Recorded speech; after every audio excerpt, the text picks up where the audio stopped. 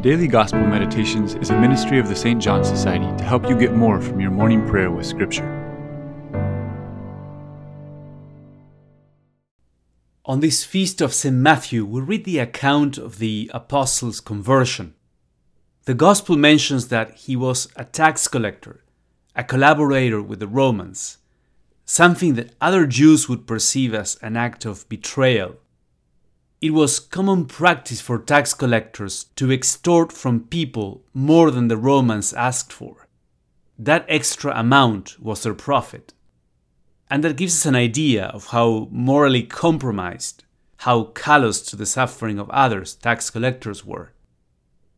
It's then a bit surprising that Jesus called Matthew to follow him. The Lord could see that he would become a different kind of person by the power of his grace. Now, we may wonder which of the two Matthews was the real one.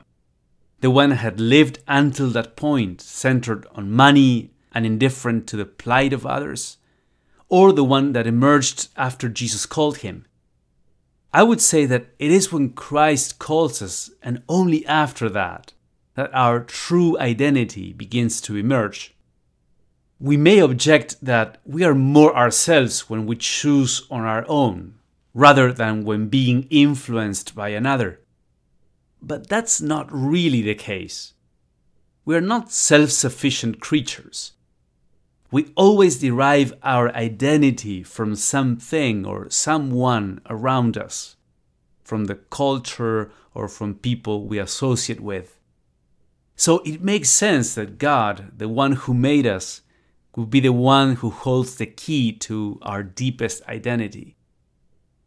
After Matthew's conversion, something surprising happened.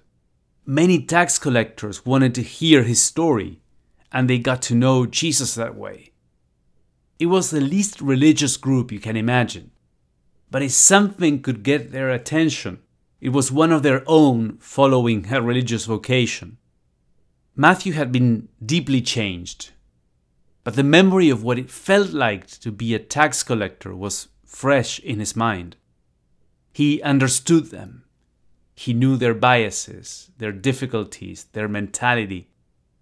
That's why tax collectors may have avoided other religious people, but they were very intrigued by Matthew.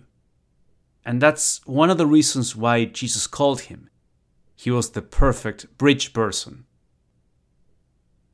How does this account illumine your own conversion? In what ways Jesus' calling revealed to you your true identity? Was there a bridge person that was instrumental in your own faith journey? Do you think Jesus may have called you because you were meant to be a bridge person for a specific group?